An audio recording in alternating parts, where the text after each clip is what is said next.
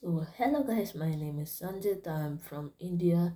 Welcome to my new podcast, and this is the first podcast in Spotify and YouTube. This podcast is about the productivity and the real meaning of it.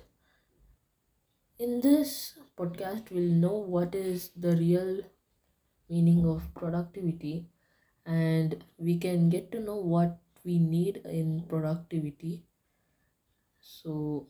Let's get into it. In starting, it's not just about apps, not about having a perfect system, disciplined life, or more motivational than others, which is not productivity. Those things would really help. But over the last few months of research on productivity, that I found many hidden secrets of it. So let's grab a cup of tea and we will talk about it. In this process of researching, I asked myself, what is productivity? And when I realized it, productivity in honest isn't really about getting more things ready.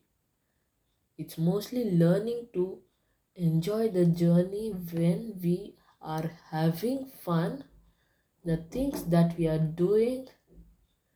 The productivity kind of takes care of its own role, where we are having fun in our work which we love.